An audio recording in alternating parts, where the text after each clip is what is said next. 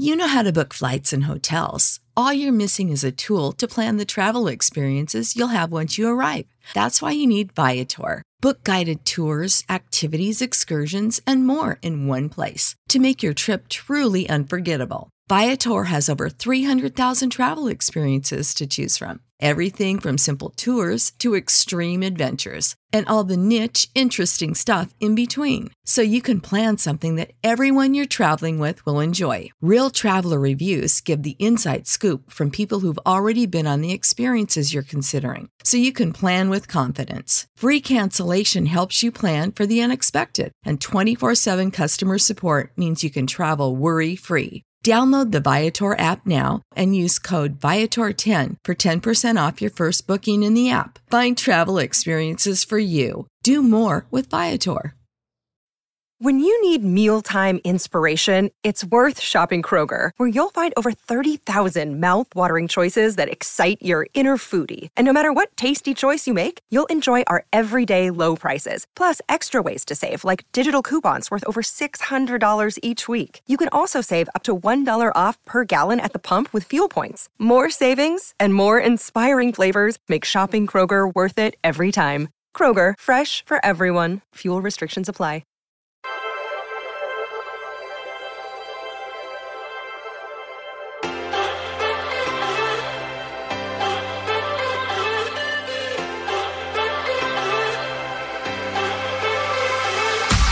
Jackson trying to escape and run for it, and he's got it more.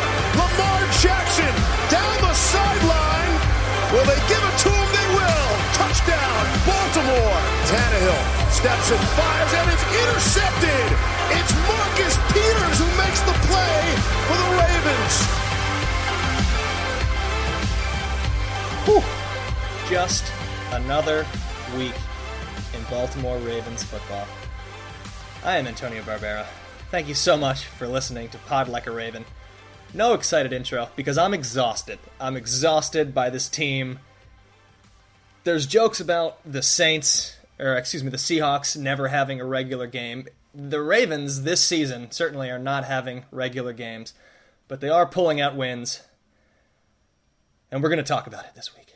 I'm joined by my co-hosts. First, on the East Coast, Tim Horsey. Tim, alive, on life support, how you feeling over there? Heavy, one. I stress ate my weight in buffalo chicken dip yesterday watching the game, and continued to eat leftover buffalo chicken dip today as sort of a coping mechanism. So I'm doing okay. I felt that exhale that you started this episode with in my chest. Like I felt that, because it's exactly how I feel watching every single Ravens game this year. But you know what? The Ravens are 2-1. They are not 2-1 the way we thought they'd be 2-1 about a month ago, but it's a winning record, and I'm fine with it, so I'm doing good.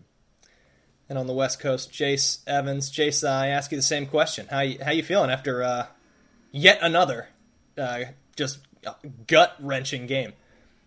It ain't always pretty, Antonio. It ain't always easy, but it's us. And John Harbaugh obviously famously said that last week after the Chiefs game. And yes, this was another very 2021 Ravens football game. The three wildest games I can remember them ever starting a season. I certainly can't remember like three crazier games to start a Ravens season than these three back to back to back. A lot of good. Justin Tucker, the greatest of all time. We'll get into him. A lot of bad. They should have probably lost to the Detroit Lions if it weren't for the greatest kicker of all time. And yeah, I think this whole season, I hope you've eaten your Cheerios, you're happy and heart healthy, because this is going to be just a roller coaster season. It's not going to be, Tim mentioned the dip, but it's putting stress on all of us. It's gonna be, I think this is what this Ravens team's gonna be this season. It's gonna be a roller coaster. It's gonna be a wild ride. I hope it gets a little less crazy, honestly, but I think just given the circumstances, they pulled it out, and that's, as Tim said, the 2-1, and at the end of the day, that's all you could really ask for. But it was tough. This was a game that we had circled as what was supposed to be the less stressful game, the back to just regular 1 o'clock, beat the bad teams, 9-point favorites going in. And at the beginning of this game, it certainly looked like it was going to be a relaxing game. And then, boy, some missed opportunities. So we're going to talk about the first half of this game first, and then the second half, because that's kind of how, boy, this game was divided very neatly between those two sections. So starting with the first half, I honestly, the score was 10-0 at the end of halftime. And I thought the Ravens legitimately should have had 31 points in this game. We have the defense, first of all, playing down several starters because of Jalen Ferguson testing positive for COVID-19 and then having a couple of close contacts. But right early in the game, Tyus Bowser drops a disastrous Lions trick play. I guess it's a flea flicker. It's not exactly a flea flicker, but kind of. And Bowser's right there where if he just catches it, hits both hands, probably a pick six. Justin Tucker misses a field goal in the first half. Marquise Hollywood-Brown drops several very catchable passes that would have led to points. He drops one deep throw that turns a touchdown into a field goal. He has two other drops on one drive that leads to a punt. You add up all these drop points, I have a total of 21 points missed. And not because they had penalties or miscommunications or mistakes, just basic fundamental plays that were not made by a couple of different players on this team. And so it's 10-0 at halftime. And there's no way this can come back to bite them, guys. But your thoughts on the first half offensively? Yeah, I mean, your ending point there is the main point, I think, of you're sitting there watching it, and, you know, we sat on this podcast last week going, oh, the Ravens don't get trapped anymore with Lamar Jackson. There's no trap games around here anymore. I know they just came off an emotional win. And then all of a sudden it's these little ticky-tack mistakes all over the place. And you're watching a game where your team is relatively dominant, but I've watched this Detroit Lions team this year, and Motor City Dan Campbell has these boys rolling, these boys fighting, these boys biting kneecaps, the whole thing. Like, you can joke about it, but this team plays hard. And I remember sitting there thinking the entire time, and, you know, maybe I credit most of it to just me being a complete pessimist when it comes to the Baltimore Ravens, but I'm like, they're going to blow this. They are going to blow this because they are leaving way too many points on the table, and it's just, thank God the Lions are the Lions. You know, it's... I was listening to the Pat McAfee show today, and they referenced the curse of Calvin Johnson, where Calvin Johnson, who they still owe like $1.2 million and refuse to pay him, gets celebrated at halftime for getting inducted into the Hall of Fame, and the whole ceremony is just the entire Lions fan base booing the owner, like vehemently booing the owner. And the only reason that the Ravens squeak this one out for me, and we'll get to the second half and the issues and the problems and stuff. I think they were playing the Lions. They play any other team in this league, not named the Jets or Jaguars, I think they lose this football game because there were too many mistakes. It was too sloppy. I know we're just doing the first half now, so we'll get into the missed tackles and Patrick Queen, which I have lots of thoughts on. And the warning signs were there, and then the floodgates of despair and worry and all those things, all those fun words, really opened up in the second half. The biggest concern from that first half for me was the Hollywood drops. Oh, you know, we talked about this guy last week. We praised him on the show. You know, he seemed to have been turning a corner. He seemed to be, you know, taking that next step. And his, you know, we had the stat over 80 yards or a touchdown in 10 straight games. And, you know, the first drop, if you want to call it that, in the end zone did at least look like to me maybe a Lions defender got a hand on it, but Hollywood did too. But the other two, completely inexcusable. And like you said, Antonio, directly, like the real bad one was well, they were both terrible, but the one where there was just no one around him by 5 yards, and he just, you know, I guess he turns and tries to run into the end zone before he catches the ball. I don't know what he did, but like you said, that went from at least you're getting a field goal on that drive, probably should have had a touchdown on that play, and instead they punt the ball. It was just really bad, and we can maybe go into this more in the second half stuff, but the drops, like, really led to some big time struggles on third down in this game. The Ravens go 1 for 10 on third down, and like you said, it was kind of started in the first half. They struggled. They couldn't put the Lions away. Like Tim said, they play hard, to their credit. I think the Lions are a bad team, but they do seem to play hard. And when they had a chance to really put the distance between them in the first half, they didn't. And, a 10-0 lead still still in decent shape at half, but you want to just enter up so much more if you're playing that dominating the game in all facets. The Lions' passing game was doing nothing to that point, and they just left the door open a bit, and this is the NFL. Teams are still good enough to come back from 10-point deficits no matter how bad the team is. So I would say that was the disappointing thing, was not hitting on those big plays, and, coming through on what I thought were some great throws by Lamar. I know, Antonio, you have some thoughts on him, but yeah, he put the ball where they needed to be, and the receivers just didn't make the plays, specifically Hollywood. Especially, too, when you talk about the offense. And you mentioned we're missing Justin Matabuke, who has been a starter for this defensive line. Brandon Williams, obvious starter. Justin Houston, who has played a lot. And then Jalen Ferguson, who the guy who actually gets COVID is the guy who doesn't play, which is just so Ravens in 2021, thank the Lord. The offense did not have a running game this entire game. The Baltimore Ravens ran for 116 yards, which I know it's triple digits. That is way too low for the Baltimore Ravens. And with that, I think Greg Roman, to his credit, said, hey, we're going to open up the playbook. We're going to run more passing plays. They're stacking 8-9 guys. We can't keep running the ball like this. We'll do it a little bit to keep them honest. But we have to throw the ball. And Antonio, I know you have thoughts on it, so I want to get to you here. But I thought Lamar played brilliantly. I thought Lamar had a great football game. I really do. I can see I'm about to get a little pushback here, but I thought he was great. I thought the throws were incredibly accurate. And I would like to personally take a little bit of the blame for Hollywood Brown, because I remember I had a couple friends over. I was sitting here. He made a nice catch, and I think it was like a curl route. He ended up getting around the guy and didn't go out of bounds, like ran an extra 7 to 10 yards. And I went and I announced it to the people here. Guys, and I knocked. I did knock. Maybe I just didn't knock enough on the wood. That Hollywood Brown is turning into a real threat and is going to be a weapon. And then he pooped down his leg for the rest of the game. And so I would just hand up. I would like to take a little bit of blame for what happened. But overall, Antonio, I thought Lamar was brilliant.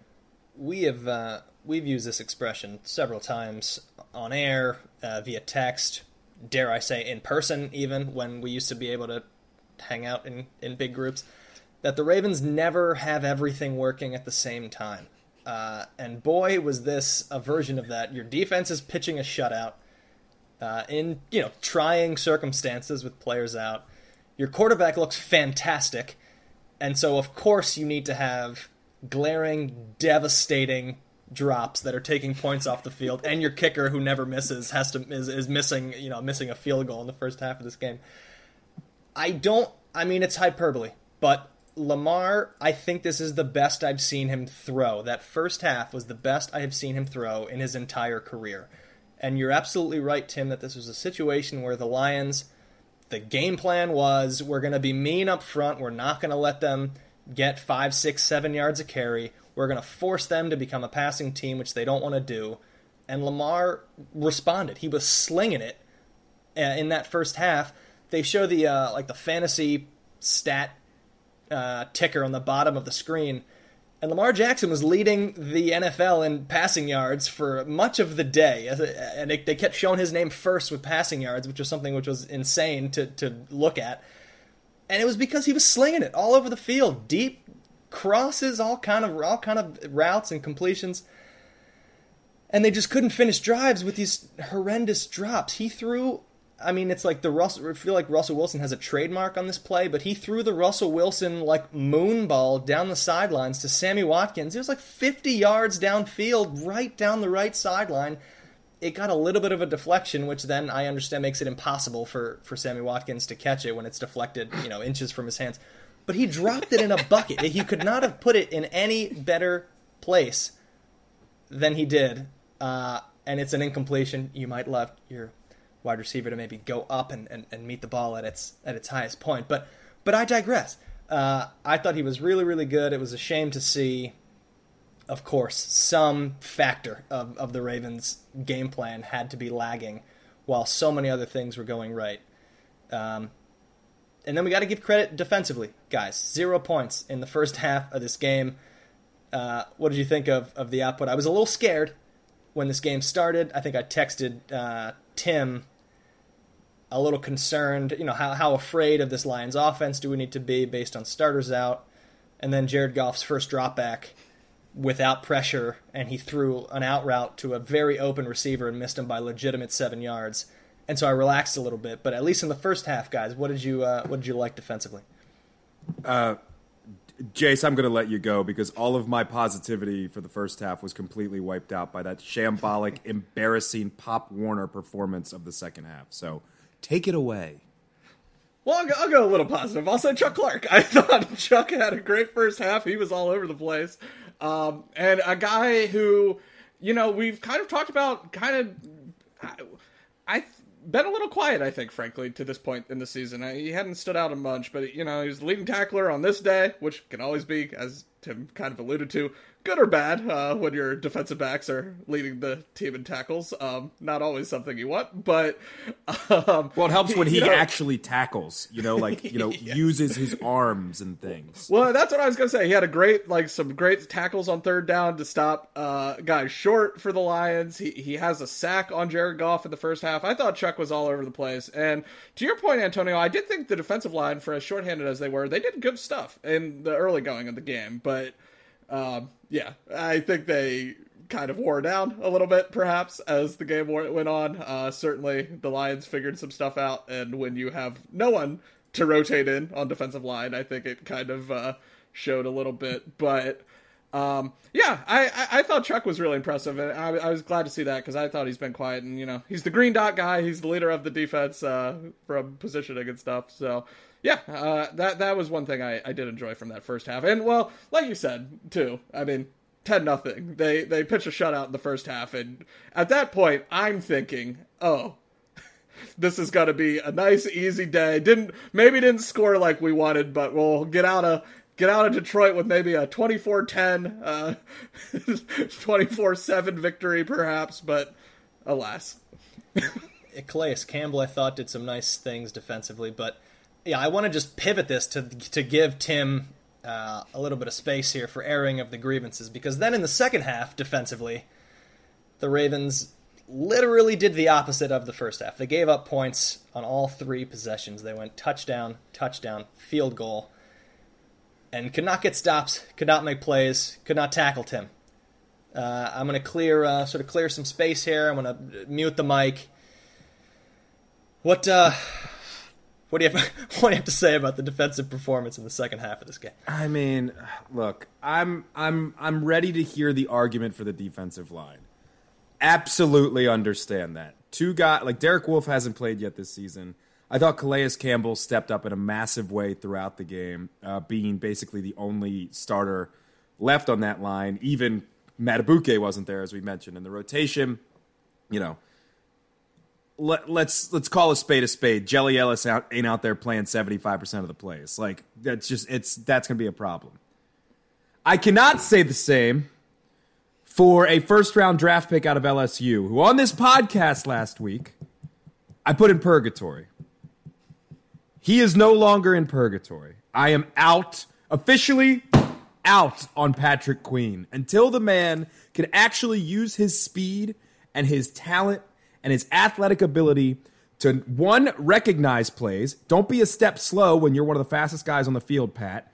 And 2, learn to effing tackle. Use your arms.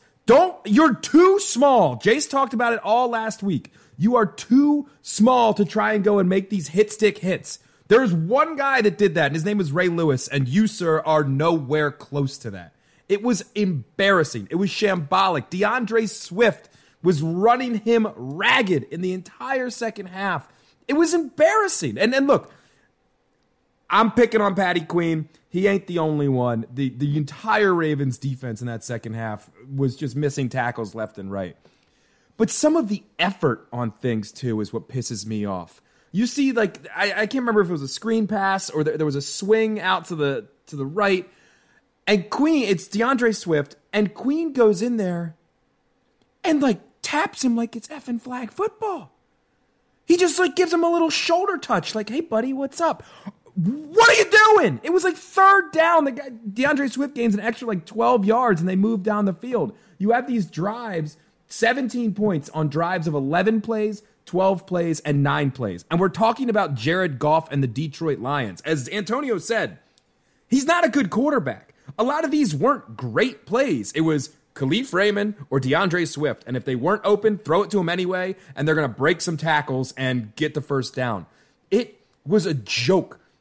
And Patrick Queen is at the head of it. He is at the start of it. That is your middle linebacker. That is the man who's supposed to be commanding this defense. That is the man who is supposed to be your green dot guy, Jace. And the fact that he isn't tells you a lot for a second-year guy. A guy that in preseason was stepped up and was great. And he, doing all the tweets about my game is really stepping up, retweeting everybody, reposting on Instagram, everybody who gave him one little shred of a compliment because of his play in the preseason. And he has came out in this regular season where it actually matters, Pat, and been an embarrassment to the Baltimore Ravens and the history with defense and tackling. Like, it's the most normal, it's the first thing you do in football, right? I played rugby in high school. One of the best things about that sport compared to football, in my opinion, and I love America's game, don't get me wrong. The one thing that I love about that sport more than football is that you have to wrap up. It is literally illegal to not wrap up in rugby. They call you back for that. You have to use your arms. And a lot of the times, it's a good strategy to kind of get trucked over and grab the guy by his legs and wrap him up so he doesn't go anywhere. I'm tired of the shoulder S. I'm tired of it. It just doesn't work, especially when you basically look like a free safety out there compared to some of the other linebackers in the NFL. It's embarrassing. And as of this moment right now, that kid, and I don't know who else they would have picked. I'd have to go back and look. I'm too angry to do it right now. He's a bust. And there's plenty of time left, but he is a flat-out bust as a first-round pick for this team. And that sucks to say because, like, LSU, also, for a school that I didn't go to, probably my favorite college football team. I was steamed up that they finally drafted an LSU guy, this quick linebacker who's instinctive and yada, yada, yada. But it was embarrassing, and it made my blood boil over and over, and it kept happening. This is not one moment. This is not two moments. It is not three moments. It is over and over and over again. It was just, it's the epitome, and Antonio, you said it. It's the epitome of the Ravens not losing to the Lions, losing to themselves. And, thank God for the greatest kicker of all time, because I'm here being this angry about this. Imagine what if it would be like if he didn't make that kick, and we're talking about losing to Dan Campbell. Yeah, it was... the first half, Detroit tried to throw the ball to wide receivers and tight ends, and they had 0 points because the Ravens would blitz a little bit, get a little bit of pressure, and Jared Goff would fold like a lawn chair. So I give Dan Campbell credit, the offensive coordinator for the Lions credit. They changed the second half philosophy was, let's just get it out of Goff's hands, get it to our talent, which are the running backs, and let them do what they do. But it became obvious. It became... every throw was within 5 yards of the line of scrimmage. So that's when your tacklers need to show up. Adam Archuleta, ex-NFL player, was doing the color for this game, and I think the one thing he spoke about Patrick Queen was complimentary, and I don't know what he was looking at during that game. He was talking praise about his speed and how quickly he is able to make plays, but he gets there and then is not able to actually make the play. And it was tough. It was tough to watch, and it took a game that was 10-0 and then 13-0 with the Ravens scoring in their first possession of the second half into 13-7, 16-14, 17-16, and they just could not get off the field. And I think if that game went another 20 minutes, the Lions would have continued to score on every possession. They only scored a field goal on their last possession because they essentially played for it by just trying to run out the clock. Otherwise, it would have probably been a touchdown had they really tried. Oh, boy. Jace, anything else defensively in the second half? What do you... it's your turn to gripe here. Well, just kind of bouncing off Tim's point, I think the problem with Patrick Queen is, when Tim said it very well though, like when you take a guy in the first round, you expect him to be this playmaker, and he's just not. And I think we've talked about this probably every week on the show. We certainly talked about it last week against the Chiefs. The difference was your first round pick, Odafe Oweh, stepped up and made plays in the fourth quarter and late in the third quarter when the Ravens absolutely needed them against the Chiefs, and that helped them win. But then in this game, no one makes a play on defense at all in this entire second half. And we've talked about the absence of Marcus Peters. That's a big problem in the back end in terms of this is probably just frankly going to be a low interception unit this year. We as much as we all love Marlon Humphrey, he's never I don't think he's ever cleared 3 interceptions in a year. He's not a high pick guy because usually people just don't throw to him because there's no reason to. But it's you would have loved for someone to make a play on Jared Goff, a quarterback who turns the ball over with a frequency that is matched by few other players in the NFL, and they just weren't able. And like you said, Antonio, I think if this game went on, they were lucky that they had the ball last, and that the Lions did decide to go play for a field goal instead of go for a touchdown. Because I think if they put the hammer down maybe a little more, they'd probably get that TD, and Justin Tucker never has the chance at all to pull off those heroics. So they were definitely bailed out in the end, and it was disappointing that no one on the defense stepped up. And to just, we saw it a little bit last year against the Eagles too, like that game that seemed won and then no one put it away. Just with a guy like Patrick Queen not developing like we saw, the guy who should step, like the player who should step up and make these game-defining plays that we saw for so long as Ravens fans, spoiled admittedly with Ray Lewis and Ed Reed, just guys who would seize the moment and make the biggest play of the game and preserve the win for their team. The Ravens just don't have a lot of those guys on this defense, and it's kind of, it's kind of upsetting as a guy, I think, as a podcast that I can speak for all of us that loves defense. Yeah, they just don't have that guy this year, and it showed in this game. I'm not apologizing for that, though. I'm done apologizing. We've done this over and over and over again. I'm done apologizing for watching Ed Reed and Ray Lewis. I'm done apologizing for expecting great defense. Like, John Harbaugh does this too. Like, this is the standard around here. You are supposed to make plays. You are supposed to shut out bad teams. You are supposed to enforce your will, and I don't care that Lamar Jackson is on this football team. I don't care. On the defensive side of the ball, you are supposed to win games for the Baltimore Ravens, and you are a first-round pick. You are a cornerstone of this team. The Ravens do not sign free agents. They draft, and they draft well most of the time. Those first-round picks are supposed to be the guys that end up being the cornerstones of this team. Lamar Jackson, Ronnie Stanley, Marlon Humphrey. The list goes on and on and on. Patrick Queen, you're supposed to be part of that group. Hollywood Brown, you're supposed to be part of that group. And Queen simply is not right now. He is just a guy on a good defense. Go through the list, right? Fully healthy. Think about it. Fully healthy on this Ravens list. Where does Queen rank among the most important players in that defense? Top of my head, Humphrey, Calais Campbell, Marcus Peters when he's there, Brandon Williams, I would say, and I know, line bias, but I would say he is invaluable, and people don't realize that, especially when they're not going to re-sign him this offseason. That'll be fun.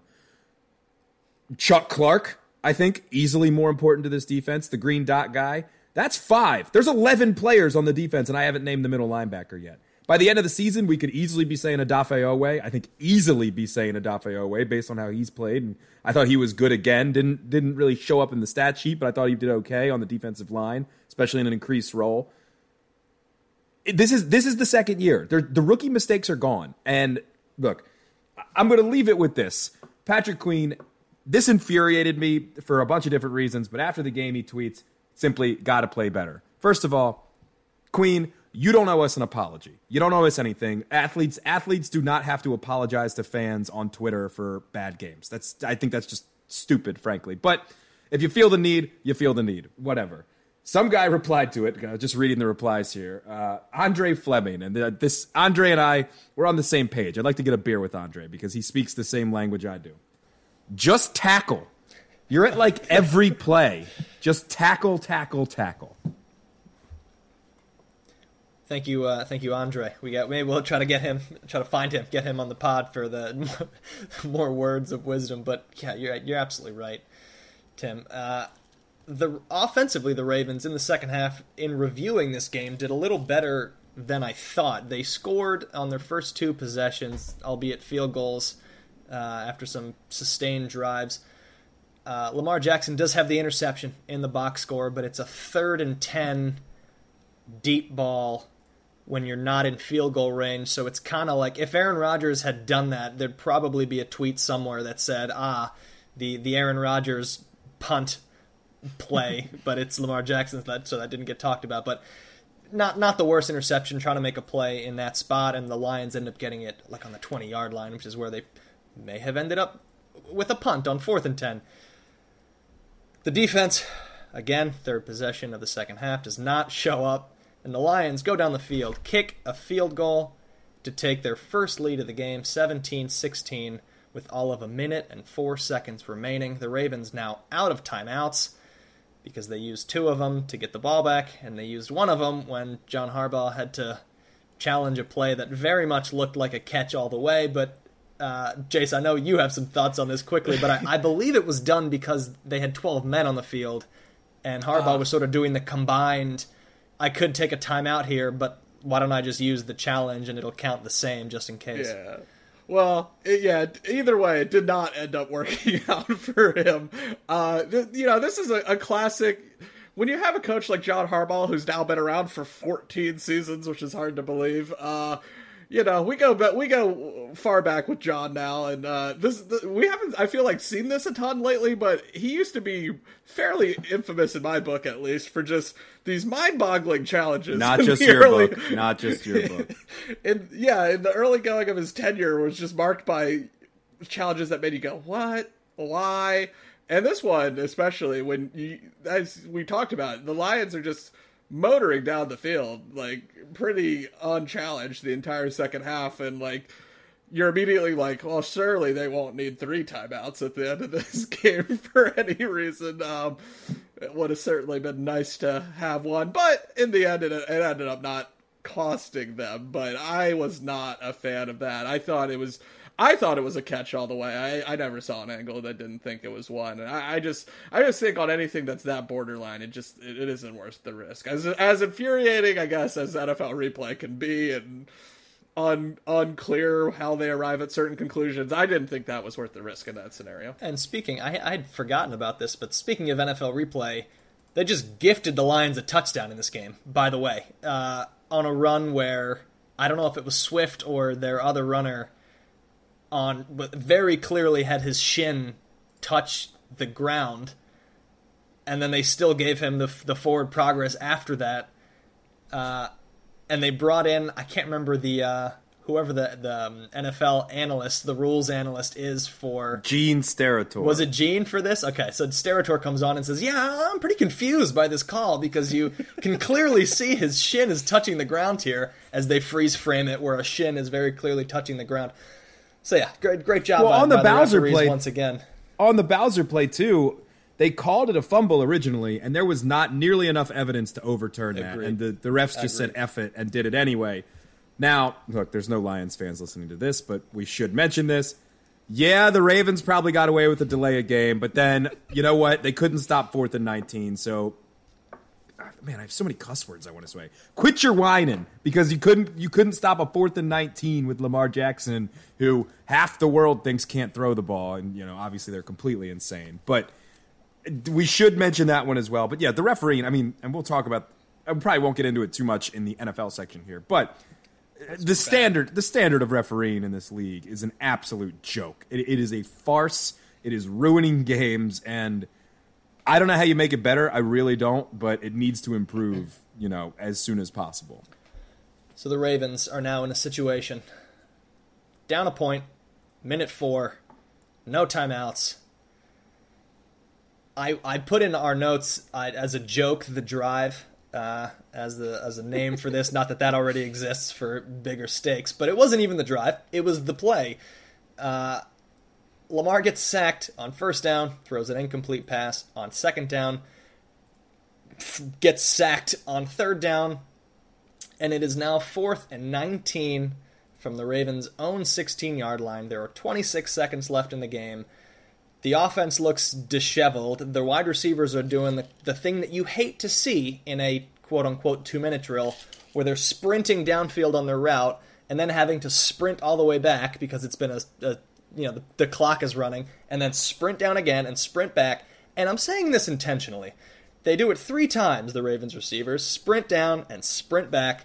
So it's 4th and 19, and what do the Lions do? But they call timeout, because of course this is the exact situation where you want the Ravens offense to have all the time in the world to catch their breath, make subs that they want to make, dial up the perfect play, and not have the crowd noise be a factor as they have to make a play call. The quarterback can do it on the sidelines during the timeout as opposed to have to get the radio call in when it's deafeningly loud inside of a dome. And that's part of a thing that we've touched on a little bit in this episode. The Lions'd the hell out of this game. And it was that part of it as a neutral, I assume, would have been so enjoyable. Earlier in this game, the Ravens muffed a punt on their own 15-yard line that the Lions recovered, only for the play to be called back off of a penalty that was wholly unrelated to the play, where a Lions gunner just ran directly out of bounds and then kept running down the sidelines out of bounds to try to get an edge, and they called that. The timeout on 4th and 19 is a disaster. And then, of course, allowing the 4th and 19, guys, where Lamar Jackson, who had a fine second half, has again one of his best throws, one of his better throws on a 4th and 19, perfectly lofting the ball to Sammy Watkins, who then doesn't run out of bounds. But before we get to the actual play, the biggest play, I want to talk about this 4th and 19. This is a show-me play by Lamar Jackson, who does not have a ton of these late in a game where the down and distance was so tough. I had pretty much zero faith that a first down was happening based on how the offense had looked on the first 3 plays. Thoughts on Lamar in that situation, pressure on the road, coming up with a 4th and 19? I mean, you had nailed it, Antonio. It's a show-me play, because I was right there with you. It's like, oh, this game is over. Sacked twice. Like, great. We're just going to flame out again. And I was preparing all of my hot and spicy takes for this episode of Pod Like a Raven coming in. But add a little Tabasco to one of those dips that you were just inhaling. Oh, trust me, there was plenty of hot sauce already, but it might have needed a little bit more. It's funny because, Lamar, and apologies if you said this already, but Lamar and Greg Roman said that they changed the play after the timeout, and which is significant. Again, another terrible decision by Dan Campbell. He'll figure it out. I think he's actually going to be a good coach, to be honest, outside of all the jokes. I really do. And they rushed 3 against Lamar. They kind of sit everybody back. And frankly, I didn't think it was the worst decision. I mean, hindsight's 20/20. You hear people go, well, they should have rushed more at him. They were sacking him already. Well, one, you were sacking him with little pressure already. Why not just do it again and leave more guys in coverage for a 4th and 19 play? And then, leave guys back in case he breaks the pocket. You can go up and get him. Like, I thought that was fine. And then Lamar, pinpoint ball and lofts it right over the defensive back into Sammy Watkins' hands. I thought it was another great throw. I mean, we barely mentioned the throw to Duvernay. I thought the touchdown throw to Duvernay was fantastic. You glanced or glossed over it a little bit. Excuse me. I thought the pick was horrible, but we can agree to disagree on that one. I don't think it takes away from how it takes away a little bit, obviously, of how good he was. But he was that good where even that pick, I think, is kind of overshadowed, and obviously it helps that they won the game, clearly. But he made a number of fantastic throws in this game, and it reminds me, because it's the Lions, right, and because the Tucker moment is going to supersede everything because it's the NFL record field goal, and we're going to talk about the emotions of it and everything in just a bit here. I think any NFL fan who maybe just had this on Red Zone or had it on a second TV or a third TV if you're so lucky and wasn't really paying attention to this game doesn't see how significant this was for Lamar Jackson. I was reading a takeaways thing from NFL.com and they were like, well, this game Lamar gets a pass. I'm like, that's not what this – no, this is not what this is about. Lamar had a good game. Like, people are going to look, 16 for 31, 287, and a really bad pick. Like, that doesn't seem great. He only rushed for 58 yards, too, after that Chiefs game. I thought this was not as impressive as the Chiefs game, clearly, but a very good follow-up performance, and it was accentuated by that 4th and 19 play.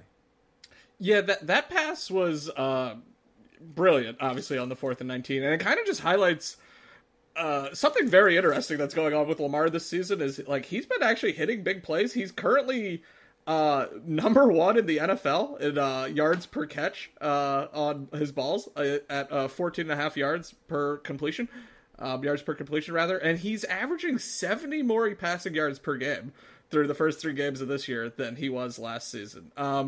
So, I think there's been some consternation, certainly on this podcast, elsewhere, about the picks. He's the 3 touchdowns, 3 interceptions. But I think he's been really good this year, and he's had to be, because we've talked about, like, the line is an issue, and who knows if Ronnie Stanley will play again this year. That's kind of seems very up in the air at this point. The line's been a problem. The running back situation, please never tell me running backs don't matter, because they clearly matter based on some of what the Ravens have done on the ground through the first few games this season. Watching all just these veterans try to make the best of it. I can't fault them really, but leaves a little to be desired. A lot has just been on Lamar's shoulders, and I think that's caused some of the mistakes, but I think we have seen just some of the improvement from him in the passing that we kind of everyone has been screaming about. I think we're seeing it, all right? It's evidenced in the 70 more passing yards per game, some of these clutch throws and big throws and throws down the field. I think he's been really good this year, and I hope it continues, because the Ravens will go as far as Lamar takes them this season, because it's all on him, I think, as far as the offense is concerned. With the Sammy Watkins completion, which, by the way, is a 36-yard play on 4th and 19. The Ravens just kick it. They just try to kick it from the Detroit 48-yard line, which is such a bizarre thing. Tucker ran out on 2nd and 10 when there were 7 seconds left, because he was just ready to go. And they said, no, let's try one, throw the ball directly out of bounds first, and then have you kick it. It's Detroit. It's the location of one of Tucker's, I guess at this point, his second most famous kick, where we brought it up on the pod before, but it's nice to bring up. All 3 of us were in the same living room for when the Ravens were in Detroit last in 2000. We're so old. 2013. Where Justin Tucker kicked a 61-yard field goal to win the game in a very similar scoreline to this one. And we erupted, and the point had been made in this game 800 different times about that legendary field goal, so of course, it's his home. It's his home now, and he trots out there, takes a 66-yard field goal attempt, where the ball, after it's snapped, Sam Cook is putting it down in Ravens territory, and is on the Ravens 44-yard line is where the ball is kicked from, just to give perspective to the listener of where the ball was. And it goes 66 1/10 yards and hits just far enough along the crossbar to bounce up and in for a Ravens victory on television, because I did not go to Detroit for this game. On television, when it bounced off the crossbar, the perspective for me looked like it was heading back onto the field of play. It went so high that I thought it was bouncing, and I was sad. And then you see that net behind just ripple just enough, and Justin Tucker now holds the record for the longest field goal ever made, and it's a game winner, fellas, to make this a 2-1 Ravens instead of a 1-2 Ravens. Whoever wants to go, just 2 minutes on Justin Tucker, go. I think he is undisputedly the greatest kicker of all time. I think Adam Vinatieri has had more big kicks, but I think nobody has shown the talent and the consistency and the cajones of Justin Tucker in some of these moments. And, he didn't have an opportunity to kick a game-winning field goal in the Super Bowl because we were blowing the doors off of the 49ers until they turned the lights off. So I don't want to hear that he hasn't had these situations. He made a crucial kick in that playoff run against the Denver Broncos to win that football game. So, like, let's just remember the narratives before you go spouting that stuff off. I think it is not even close, and he's going to be a Hall of Famer. Like, I know it's tough for kickers. Justin Tucker, if he continues this way for the next, God knows how long, because he is a kicker, he is going to be a Hall of Fame player for the Ravens. And it's just cool to say it, but it's a smile on my face. Quickly for me, Antonio, I was with you. I had a bunch of people, a bunch of people here watching the game with us, and we all kind of had the same thought of, oh no. Like, everybody thought he missed it. And then those back referees, like Roger, went down to him with a little intercom, went, make this dramatic as possible, please. Please wait to lift your hands up for as long as humanly possible, and then do it very, very slowly so we can all react in real time. And the two referees legitimately took so long to put up the good signal. I didn't trust the net. Like, I didn't even see the net ripple. So when they finally did, all hell broke loose. My sister's glasses got stomped immediately just out of pure celebration. Like, accidentally, not intentionally. They fell on the ground. They were trampled by, I think, my buddy's Mastiff or me, or who knows. Probably me. I mean, who are we kidding here? It was pure elation. And we say it over and over and over again with the Baltimore Ravens. Watching NFL kickers play, a big weekend for kickers, by the way, but watching NFL kickers usually play, we are blessed to have Justin Tucker on this football team, and just never forget it. I think you nailed it, Tim. I think it's a testament to Tucker that we kind of danced over the fact that he broke an NFL record with a 66-yard field goal to win a game, and it's not even, like, that shocking. Like, I was definitely surprised. I was like, no way. 66 yards, that's crazy. But, like, as Tim said, he's as clutch as they come. He's now 16 for 16 on field goals in the final minute of regulation in his career. As Tim mentioned, he's the most accurate kicker in NFL history currently. And he has the longest field goal. He checks all the boxes, right? Power, accuracy. Tim said it. He's the greatest kicker of all time, and we're lucky. He's here, Matt Stover was here a long time. Tucker's way better, which is crazy to think about. But, yeah, he's simply the best, and they wouldn't have obviously won this game if he wasn't clutch. He said he missed from 65, both ends pregame. And I don't know if it was the adrenaline of trying to make it to win the game, but he said he got just enough, distance, and, yeah, they're 2-1 because they have the GOAT at kicker, and it's pretty remarkable to watch his. And to Tim's point, it's fun to follow his career because I agree. I do think he's heading to the Hall of Fame. Just based on his trajectory, he's still only 31, which for a kicker, you'd like to think he'll be in Baltimore close to 10 more years at least. But yeah, that's pretty much all I have to say. It was still, even for him, dumbfounding, but it's awesome he has the record now to kind of even just add another notch to his case for the best of all time. And yeah, obviously they won the game, so that was a double plus. Just to one, you mentioned Lions, D'Antonio. This is now the second time in their history they've lost a game on a new NFL record field goal. Tom Dempsey set the original field goal record at 63 yards way back in 1970 and to win the game on the last play. And now here we are, 51 years later, and the Lions are losing another game on a new record-long field goal. Just very Lions all the way around. He couldn't even just make it, right? It had to be one that bounced off the crossbar. That just poor Detroit. I do agree with Tim. I do like Dan Campbell. They have something there, but they just have to figure out how to turn it into a 60-minute victory. John Harbaugh has been in a lot of games. Good, bad, weird, ugly. I have never seen him as incredulous at the end of a game as when they showed him running off the field in this one, where he looks stupefied. The hat is off. Don't know where the hat is, if he was wearing one. The headset is off. He's looking around asking staff, trainers, if the game is over, if they've won, if the kick went in. And I think that defines what this Ravens season has been through 3 games. The poor guy is probably getting gray hairs every week with what this team is doing to him. But a win is a win. The NFL is hard, and it's been seen by other good teams struggling through the first 3 weeks, but the Ravens are 2-1. They march on. And with that, we're going to turn to the rest of the NFL.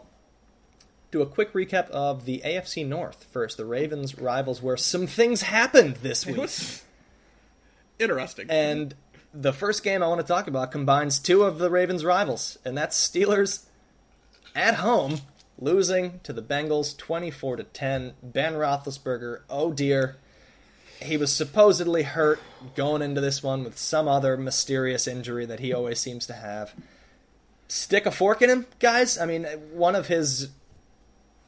just a bad performance from him through 60 minutes. And Cincinnati doing some nice things. I guess I'll ask Tim, are you more impressed with Cincinnati based on where they've been the last few years, or are you more noting sort of the fall of the Roman Empire here with Ben Roethlisberger in Pittsburgh? Yeah, far be it from me to be the guy to put the final nail in the coffin, because as soon as you do that, that's when, all of a sudden his arm will start working again. But, I mean, I work with a Steelers fan. I've been listening to, my Monday is now, after doing my own radio show, just spending oodles and oodles of hours on NFL podcasts and NFL radio shows and things like that, because I can't get enough of this stuff. I'm addicted to it. And the consensus from analysts, fans, Pittsburgh people alike is that Big Ben is dead. It's over. This is it. You're not going to put Dewey Haskins in there right now, but it was shockingly bad how bad he was. Najee Harris, we criticized the pick when it happened. Looked like that turned out pretty well. Looks like he's going to be a good player for them, but he's going to have to be, because it's just going to be swing passes to Najee Harris over and over and over again. Roethlisberger looks... this is a Ravens podcast. It would be fun to just sit here and dump on the Steelers the entire time. And trust me, we can. And Jace, you have the floor to do so if you would like. But I almost worry that Roethlisberger is going to try and keep fighting and even maybe try and come back like next year. And if you're Pittsburgh, what do you do? Antonio is fist pumping because I'm all in. The guy stinks. He can't play anymore. I just hope they don't get to a situation. Well, maybe I do sadistically, but maybe I'm just trying to play the nice guy here, because I do kind of hope that they all just turn on him completely and forget that how good he was over the years, because it would be hilarious, frankly. But I think we are a lot closer to that reality than some people think. I think these Pittsburgh, they're fiercely loyal. The whole, 3 coaches and over how many years thing, whatever. They're not going to dump Ben Roethlisberger, who is arguably, maybe not arguably, the greatest quarterback in their history. Terry Bradshaw, him, 1, 2 probably in some order. But this looks bleak. I mean, they look bad. The defense is bad. I know TJ Watt wasn't there, but for me, the storyline here, and I do skew negative a lot, and then let's take the piss out of the Pittsburgh Steelers. That's always fun. They would do the same thing if this was Pod Like a Steeler. For me, I am way more concerned as a neutral about Pittsburgh than I'm impressed with Cincinnati, because it's just fine. I use a Roman Empire line for Pittsburgh. Tim, you said Big Ben. I should have done as the clock struck midnight for Big Ben here, and that's on me. That's on me. We'll be sharper next week. Jace, thoughts on Cincinnati, Pittsburgh? Yeah, I think Tim nailed it, with the caveat that I'm still fully expecting the Ravens to lose in Pittsburgh this season. 100%. 1,000%. I think Roethlisberger, looks cooked. He was bad, and they still cannot run the ball at all. I think Najee Harris is a good player, and I'm glad Tim brought him up, because I think that was the biggest indictment on where Roethlisberger is as a player right now. Najee Harris was the Steelers' leading receiver with 14 receptions for 102 yards. Great for him. He's also a running back, and they have several very good receivers. Juju Smith-Schuster, Chase Claypool, all behind Najee Harris. Harris, 14 receptions, and he was targeted 19 times. Roethlisberger threw 19 of his 58 passes in Najee Harris's direction. That speaks to me of a guy who just has no faith in either his ability. You mentioned Antonio, he had, I believe it was a pectoral injury, which is concerning for a guy who has had, elbow injuries recently. So, if your entire upper body is starting to fail you as a guy who throws the ball, not ideal.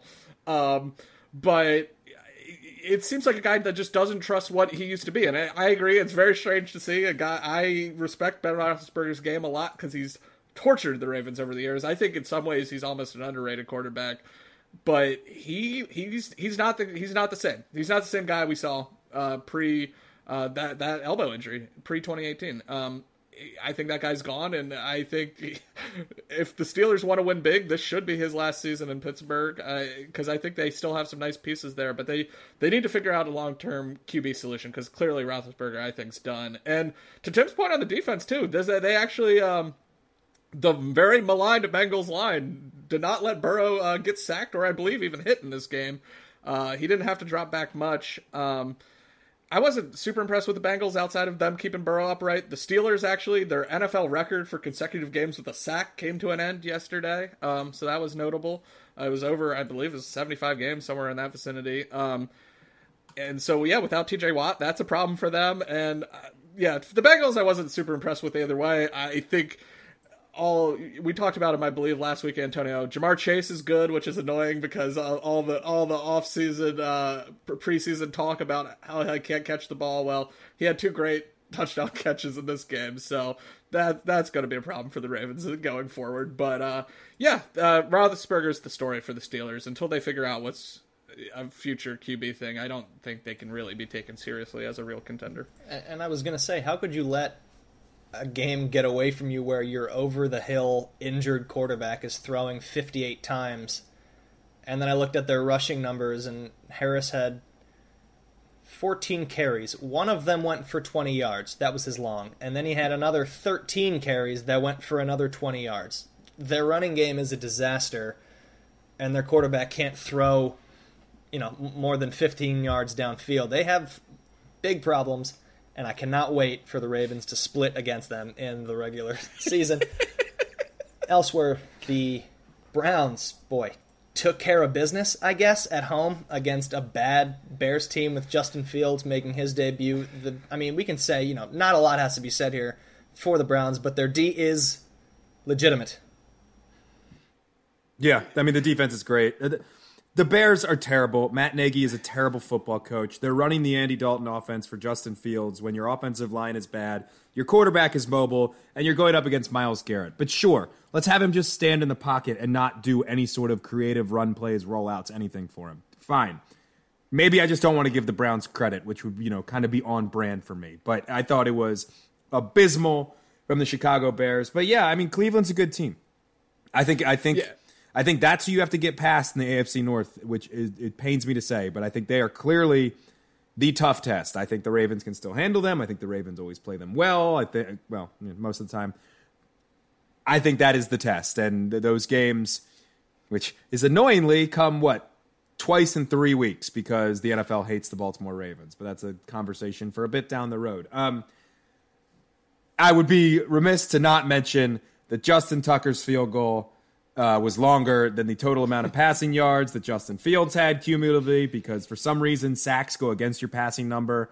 I don't agree with that, but it's just what it is. So I'm sure you've heard the stat already. If you're on Twitter, you've seen the memes.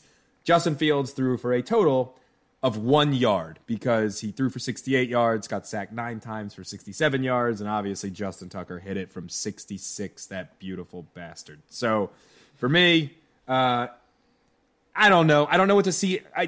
Like you said, Antonio, we know the defense is good, and that kind of proved it again. It was a take care of a bad team game, and they did that, which, more than the Ravens did, I guess. Must be nice. Good for them. Right. Well, that was the one thing I thought of, too. I was like, well, credit to them. They took care of business. I thought this game was just more about what the Bears weren't doing, which, as Tim mentioned, was any kind of creative plays. Justin Fields goes 6 for 20, and they just teed off on him, which, as Tim said, credit to the Browns, but I thought the Bears just had a horrible game plan. And the Browns have a solid defensive front. As you said, 9 sacks.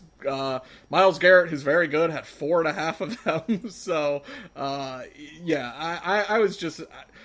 thought the Browns' offense was pretty bad most of this game, honestly. But the Bears have a good defense, I suppose. But yeah, the Bears were just doing nothing on offense, and that kind of just the Browns just needed to not turn the ball over, and they were going to win this one. So I don't think there's too much more to say about it, honestly. Elsewhere in the NFL, the Chiefs, after not losing a September game for, 50 years, they're now 1-2, falling at home to the Los Angeles Chargers in a game where the Chiefs outgained the Chargers and also out-turnovered them with 4 turnovers in this game.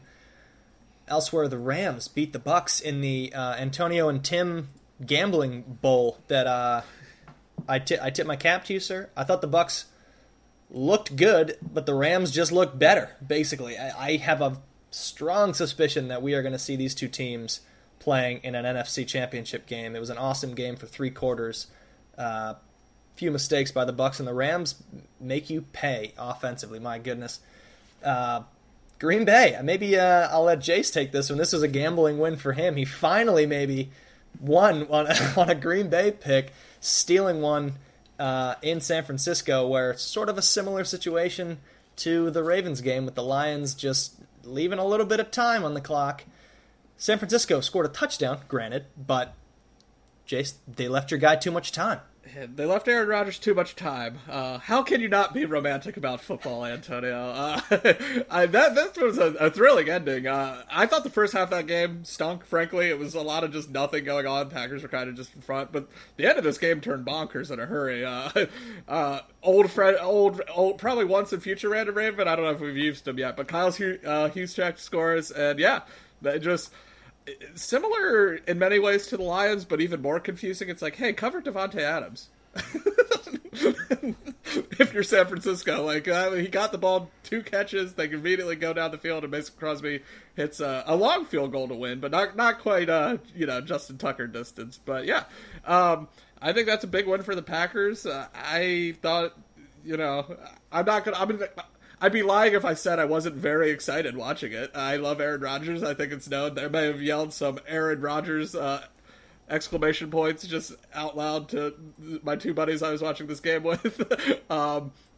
Yeah, it's, he's still here, I think. I think as we move a little more forward, I think the first game was a bit of an aberration all directions between the Saints and the Packers. But, yeah, it was a very exciting game, and I think the Packers are clearly going to win that division. So I think I agree with you, Antonio.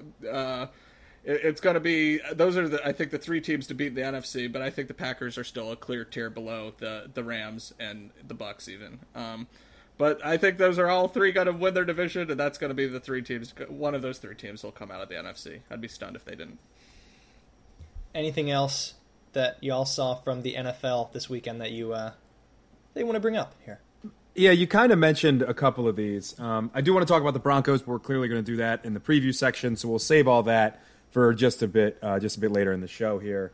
On the Bucs-Rams, the reason I love the Rams so much in this game, Antonio, was I think the Rams win this game in September, the Bucs win it in January. I just think this was a Super Bowl level. I mean, you saw Sean McVay, who was trying to show that he still had a good 40 time at the end of the half when he's like sprinting in, celebrating. They clearly just really, really, really wanted this game, and good for them. I mean, they're a good football team. I think they're going to be there. I think there is going to be a January version of this. I just don't think Tom Brady loses that twice. And my God, New England, you are in for a rude awakening when he comes home on Sunday Night Football and breaks the NFL all-time yards record and just eviscerates them for, I don't know, count them, touchdowns, 5, 6, 7, however many you want. I think that's going to be an embarrassment because the Patriots stink. The Saints can't figure them out. Don't know what the hell their deal is, but the Saints go into Foxborough and obliterate them. Jameis Winston with just Jameis is being Jameis, baby, and I love it. There was a play where he was getting sacked, and he kind of just loops the ball around. He's dead. I could not believe he threw that, Tim. That was the most oh my God to me reaction of the entire day. I remember I was watching it on Red Zone as it was happening, and I had the same thought of oh no, he's throwing this. And on the replay, you see that Marquez Callaway fell down, then gets up, and Jameis goes, "Screw it, he's up now. Launch it, baby!" And he tosses it up, and Callaway makes a great play, kind of mosses the defender and grabs it. All those videos you see of Jameis doing crazy workout techniques, you know why he does them now, because it looks the exact same, just with football players instead of whatever he uses in these drills that go viral.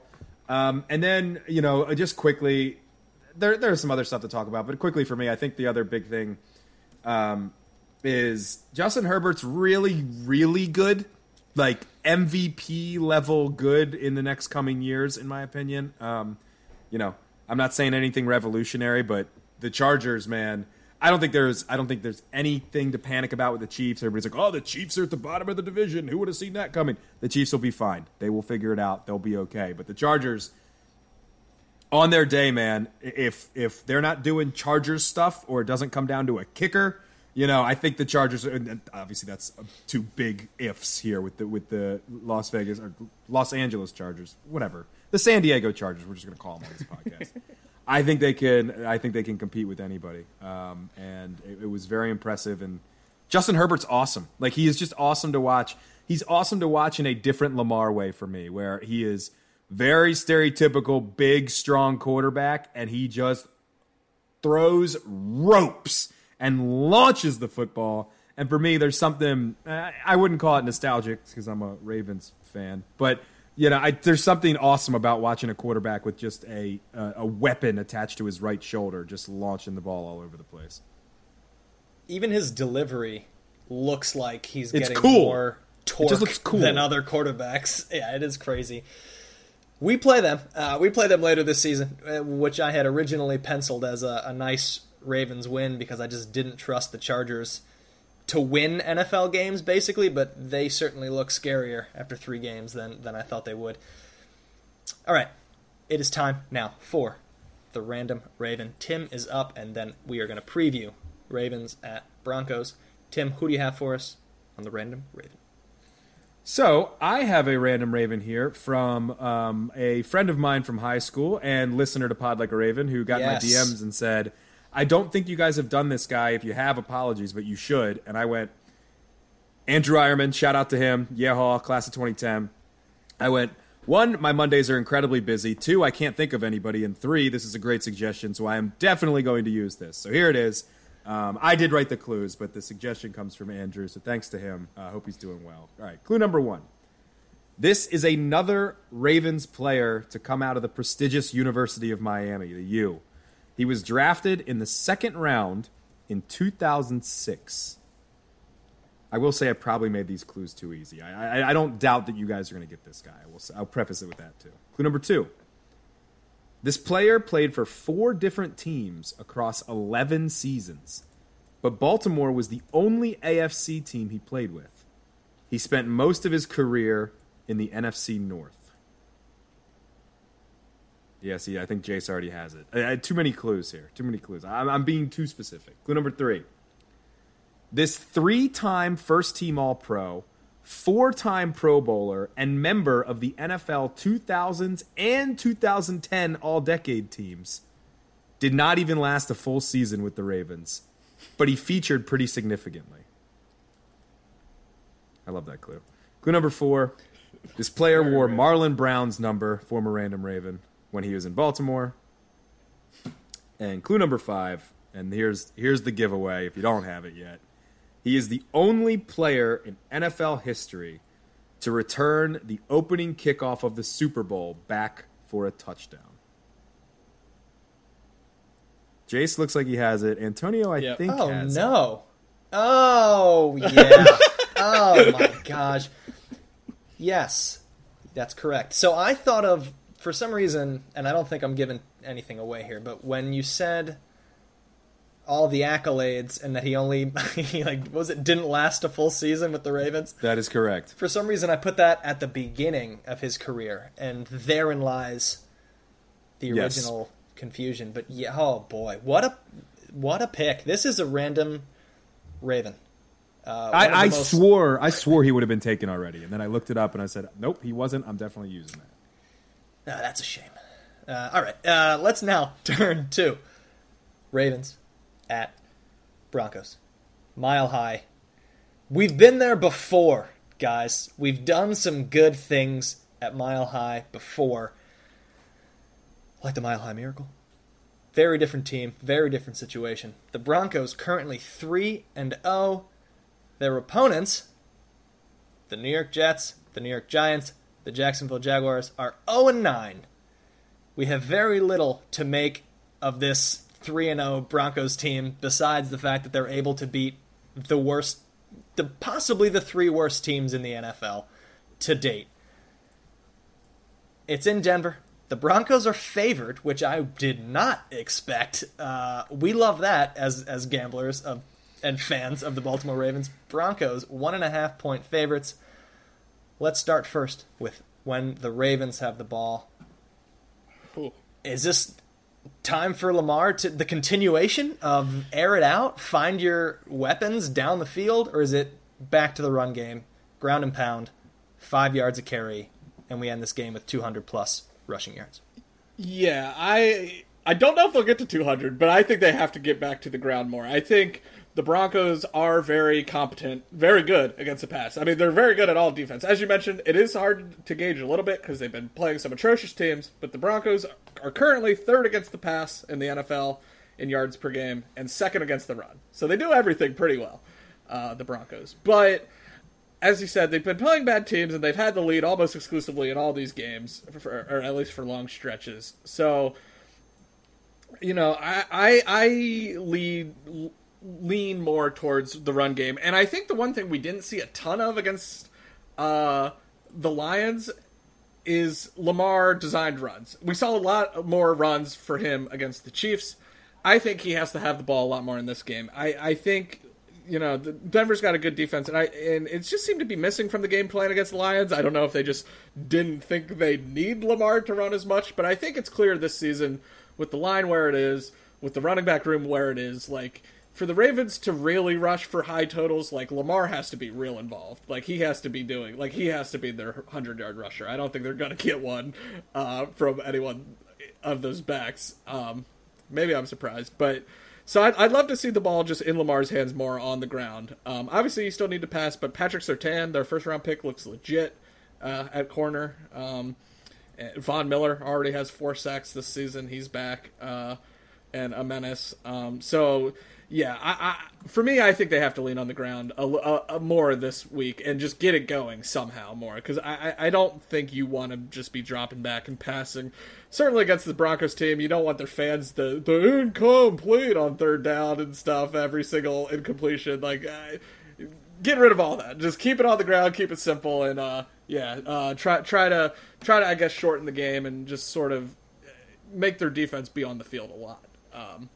Because you just don't want them to pin their ears back and get Von Miller going against, Patrick McCarry. No, thank you. Run game for me. Yeah, I mean, here's the problem. That all sounds great in principle, but Vic Fangio is one of the best defensive minds in the National Football League. And the Ravens' run game just got shut out by the Lions. And these are the Broncos. And their defense is significantly better with significantly more stars and a better home atmosphere, frankly, and a team that's going to be chomping at the bit to impress the fans at Mile High. So I want to agree with Jace. I think that is clearly the strategy. I think the Ravens, if the Ravens can run the ball effectively, they're going to run the ball effectively, and most of the time they're going to win the football game. I think Lamar's going to have to do some of this in the air. And that scares me because, Von Miller on Patrick McCarry is horrifying, and I didn't even think about that until Jay said it. And then your guys got to beat the likes of Patrick Surtain, Justin Simmons in the backfield as well. I mean, if you've listened to this podcast, I love the Broncos this year. I think the Broncos are an incredibly talented team. I think they're a potential playoff team. I think, but they've beaten, the muck of the National Football League, arguably the 3 worst teams in the league. But you got to beat who's in front of you, and they have. And I believe in the Broncos, and just in terms of the offense, and mainly I believe in them because of the defense. So for the Ravens offense, I think it's going to be a struggle to run the ball. I think they're going to have to stick with it maybe a little more than they did against Detroit, where they just said, screw it, we're just trying to air it out because we don't think they're that good defending the pass, which they weren't really. But Lamar's going to have to make some plays in the air for the Ravens to win this game. And I think he does, but it's going to be significantly tougher than what they just faced against Detroit. Well, And just what we talked about with the Lions, just finishing drives, third down conversions, right? Like, points are going to be at a premium. So if you get in the vicinity of the red zone against this Broncos team, you got to finish. You got to try to get touchdowns. I think that's so important. Like we saw against the Lions, they had 100 more yards against the Lions, but finished with 7 fewer first downs because they went 1 for 10 on third down. Like you can't go 1 for 10 against the Broncos, or you're in for a long day. It's gonna be a tough afternoon if you're 1 for 10 against the Broncos. So that number needs to improve. You need some more sustained drives. You need to finish drives. You need to convert your third downs. And that includes making the third downs manageable. That's always important. But the third downs, that was one thing I was thinking too. Like finishing drives and just it can't be 1 for 10. You gotta get closer to at least sniff 50% in this game. As the most banged up team in the NFL, it is nice to see another team that you have to play also dealing with some injuries, which is something I want to bring up here. Denver, a lot of guys are either already out for this game or banged up, and we'll yet to see what happens. Obviously, Bradley Chubb, he's already on IR. A couple of other linebackers, Josie Jewell is out. Cornerback Ronald Darby will be out. Offensively, both of their guards are questionable, left and right guard. Jerry Jeudy is on IR. KJ Hamler was revealed somewhat recently as we record. He's been placed on, I think, a temporary IR, but he'll be out for this game as well. A lot of guys hurt for Denver, and a couple of weapons now with Jeudy and Hamler officially out for this game. When the Broncos have the ball, guys, and the Ravens have to play defense and have to arm tackle and just keep the ball in front of them kind of thing, who do you think has the advantage here with the Ravens defense versus Teddy Bridgewater and the Denver Broncos offense?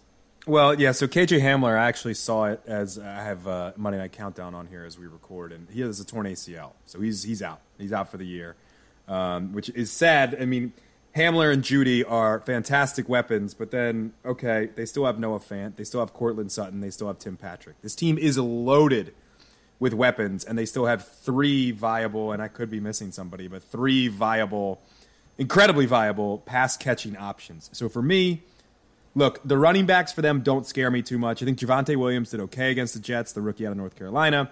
Melvin Gordon is fine at this point in his career.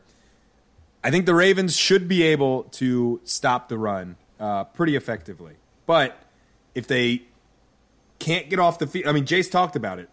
I worry, if you're talking about the offensive side of the ball, being able to stay on the field, convert those third downs. I worry about it on this side of the football with guys like Fant, with Cortland Sutton and Tim Patrick, who are, big guys. Jeudy and Hamler were kind of your speed guys, your deep threats. Sutton and Patrick are more of your big-bodied receivers. So let's just hope they don't bully the Ravens' corners. I think Marlon takes out one of them. It's what he does best. Can Anthony Everett handle whoever wide receiver number 2 is? Can Patrick Queen and Chuck Clark and some combination of that defend Noah Fant? The aerial attack is where this game is going to be won and lost on that side of the football for me. I don't disagree with that, Tim, but I will say, despite all their weapons, the Broncos have not been a high-scoring team this season. They haven't cleared 30 points yet. They haven't. They don't really push the ball down the field. They're 14th in yards per game right now. They're not the most dynamic offense, and part of that's kind of probably by design. You pick Teddy Bridgewater to be your starting QB over a guy like Drew Lock, who has a cannon but is often, making mistakes. The thing with Bridgewater is he doesn't make a lot of mistakes. So I agree with you. If they're able to bottle up them, I'm not I don't really believe in. I like Teddy Bridgewater, but I don't think he's at this stage of his career, coming back from that horrible knee injury. Is Teddy Bridgewater going to single-handedly beat you? No, I do not think so. So if they're able to keep a handle at all on some of those weapons, I actually like the Ravens' chances. But as you said, and we've talked about, they didn't go so hot against the Lions, who have significantly worse weapons than all the guys Tim mentioned.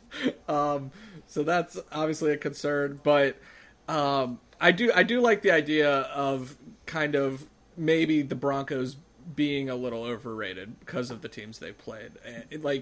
You look at those totals, and you're not putting 30 points on what really might be the dregs of the league if you're a really good team. That's probably not the best look. Counterpoint, the Ravens just scored 19 points against an 0-3 Detroit Lions team, but yeah, I'm not, I guess, as worried about the Broncos offense just based on what they've done this season, which is kind of just more or less man the boat while their defense takes care of things. Yeah, I'm comparing weapons here. Obviously, Denver's receiving core is stronger than Detroit's, but the Ravens basically shut out the Detroit's receiving core. I mentioned earlier in this episode, the first half of that game from the Lions was to the wide receivers. Then the second half of that game was going to their weapons, which is DeAndre Swift and Jamal Williams, and that's where they had a little bit of success with a few broken tackles. But overall, I think you could sort of compare the offenses, at least when you match up playmakers on both sides of the ball at this point with the injuries that Denver has. I just don't think Teddy Bridgewater, Jace, as you mentioned, I don't think he's going to steamroll the Ravens defense. I don't see him throwing for 350 yards in any game, much less a game against a competent team. I have very little faith in what they've done so far. Sure, they took care of the games that they had to on their schedule. They're a 3-0 team. But I have no idea if they can beat a mediocre team, much less a good team, which I think these Ravens are. Jace, you have a couple of updates Ravens-wise in terms of injuries, some more bodies, maybe, or no? It would be nice to have a couple of these guys on the field for this game. It would be nice. I don't imagine they'll ramp them up so much, but John Harbaugh did say today, ahead of during his press availability, that Miles Boykin and, more importantly, I think, Rashad Bateman are returning to practice this week. So I think the hope would be, I'd be stunned if we see either of them, but I think you hope maybe on Monday you have an extra day against the Colts in the next game. Maybe we see at least a little appearance of a Rashad Bateman, maybe a Miles Boykin. I don't mean to be mean, but Miles Boykin's return doesn't really do much for me, one way or the other. I think we're excited to see the debut of Bateman and what he can bring to this offense. We certainly were intrigued by some of his preseason catches and on the Ravens, carefully cultivated social media feeds they put out. But yeah, so that's the big update. I would be stunned if they played in this game, but yeah, going forward, they should at least have more receiving options, which is never a bad thing. It is nice to also not hear Rashad Bateman has suffered a setback in his return from injury, and he'll be out another 6 to 8 weeks.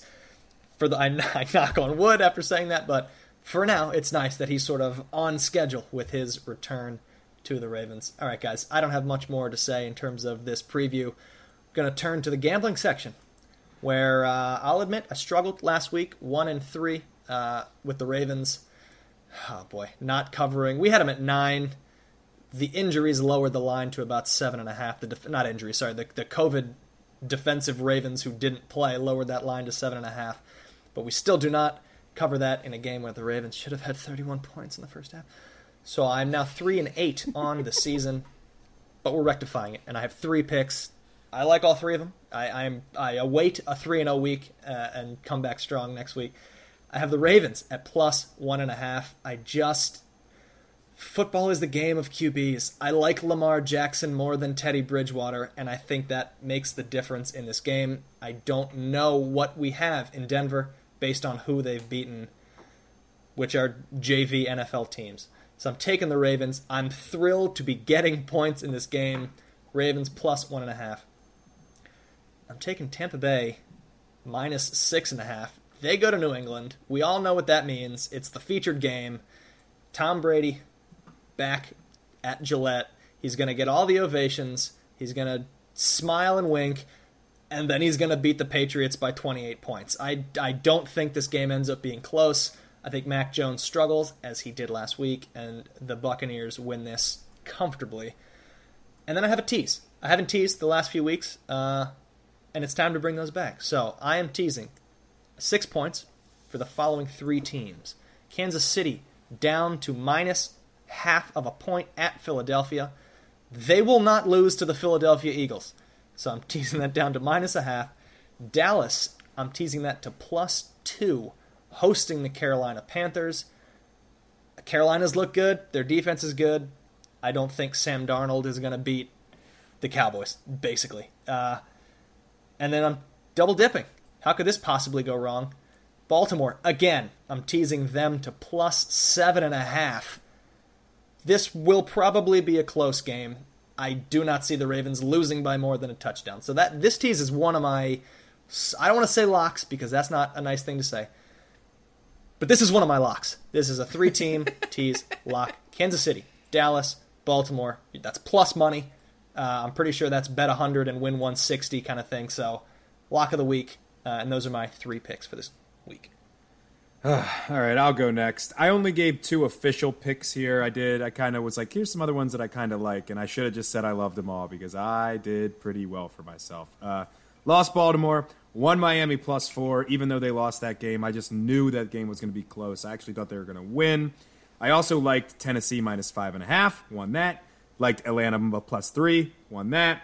Dallas minus 4, obviously, as we record, that game is happening right now, so we don't really know quite yet. I did lose Seattle minus 1.5, and then, as we mentioned earlier in the program, won the Rams pick'em. The Rams is another, this week, I wouldn't say official pick, but I do kind of like Rams minus 6 at home to Arizona. 1, they're home. 2, they're just way better than Arizona. Like, the Cardinals are not that good of a football team. They're just somehow managing these games, and Kyler Murray's electric, but the 6 points scares me coming off the emotional win, but I figured might want to take a look at that one. On the Ravens, I'm with you. This is going to be a close game. It's going to be very tight. I don't think the Ravens are going to have an easy game this year.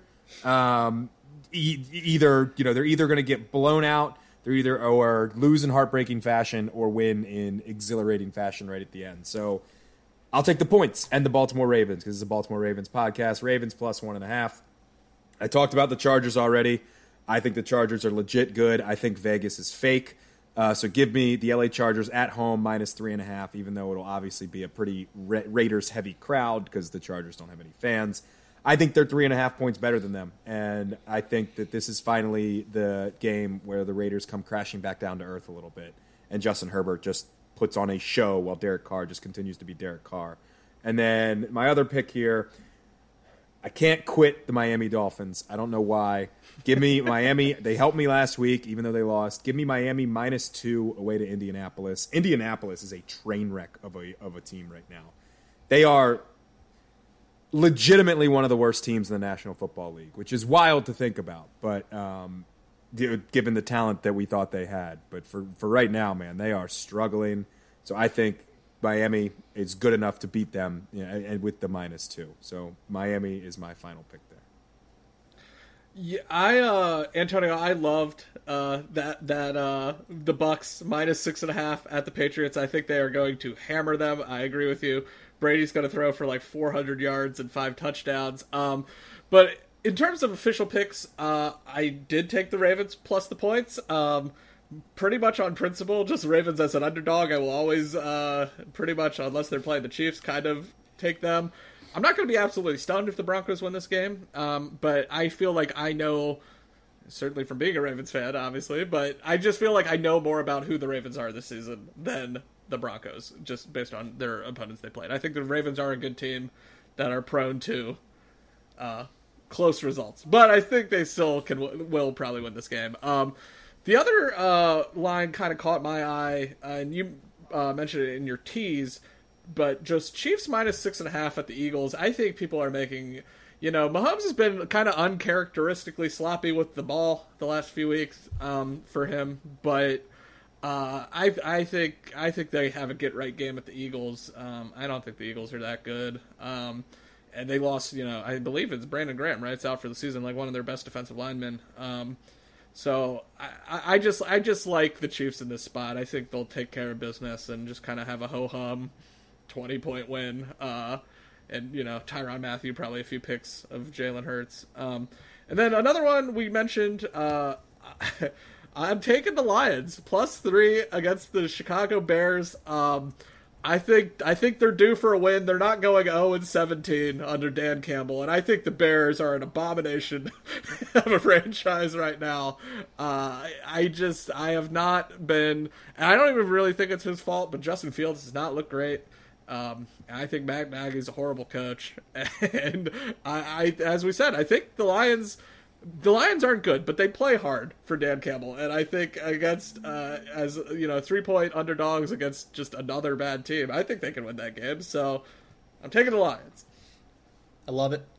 All winners this weekend, and we'll recap it next week. All right, last thing to bring up here is to answer this random Raven. So, Tim, can you please give us those clues one more time? I can here. And again, shout out to a friend of the program, Andrew Eierman, who gave me this suggestion. Clue number 1. This is another Ravens player to come out of the prestigious University of Miami. He was drafted in the second round in 2006. Clue number 2. This player played for 4 different teams across 11 seasons, but Baltimore was his only AFC team. He spent most of his career in the NFC North. Clue number 3. This 3-time first-team All-Pro, 4-time Pro Bowler, and member of the NFL 2000s and 2010 All-Decade teams did not even last a full season with the Ravens, but he did feature pretty significantly. Clue number 4, I'll just shorten it. He wore number 14. Clue number 5, he is the only player to return the opening kickoff of the Super Bowl back for a touchdown in NFL history. Antonio, do you want to take the stab, or do you want me to go? I do have a stab. If you're 100% confident, I'll go first, and then you can confirm the name. I think he had a lot of Ravens fans behind him very quickly, and then they also moved off of him very quickly. This is Devin Hester, who did all of his good work before he came to Baltimore. That's who I had too, and I couldn't even remember what season he was on the Ravens. It's either like 2014 or 2015, I think, maybe 2016. But yeah, I had Devin Hester as well. You guys are correct. Devin Hester, it was 2016 when he was on. 2016, okay. Yikes. Wait, he was a mid-season pickup? I forget. No, they had him early in the season. He didn't finish the year with them. He ended up going to Seattle and actually played for them in the playoffs, like returning kicks in the playoffs for them. I have memories of a Devin Hester fumble or muff on a punt or kick or something that may have sped up his departure from Baltimore. But that is a random Raven, and that is a fantastic suggestion. Keep them coming, guys. To your point, Joe, I could have sworn we must have touched on him before, but that's incredible. That's an incredible... This is what we're looking for in Random Ravens. What a name. And we will be back next week to talk all about the Ravens at Denver. The season goes on. We will try to stay alive, stay healthy, make sure, as I think it was Jace saying, you got to eat the Cheerios, make sure the heart is in good shape for what is going to be a season of stressful Ravens games, but hopefully more good ones than bad ones. For Jace Evans and Tim Horson, I'm Antonio Barbera. Thank you, as always, for listening to us here at Pod Like a Raven. We will see you next week.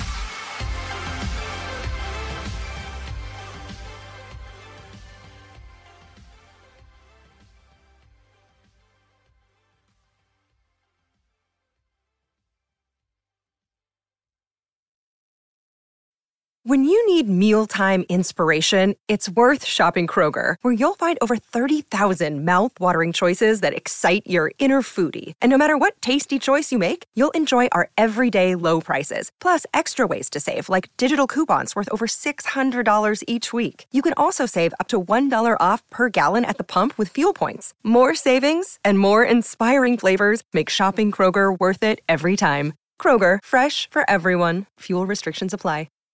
Save big on brunch for mom, all in the Kroger app. Get 16-ounce packs of flavorful Angus 90% lean ground sirloin for $4.99 each with a digital coupon. Then buy 2, get 2 free on 12 packs of delicious Coca-Cola, Pepsi, or 7-Up, all with your card. Shop these deals at your local Kroger, less than 5 miles away. Or tap the screen now to download the Kroger app to save big today. Kroger, fresh for everyone. Prices and product availability subject to change. Restrictions apply. See site for details.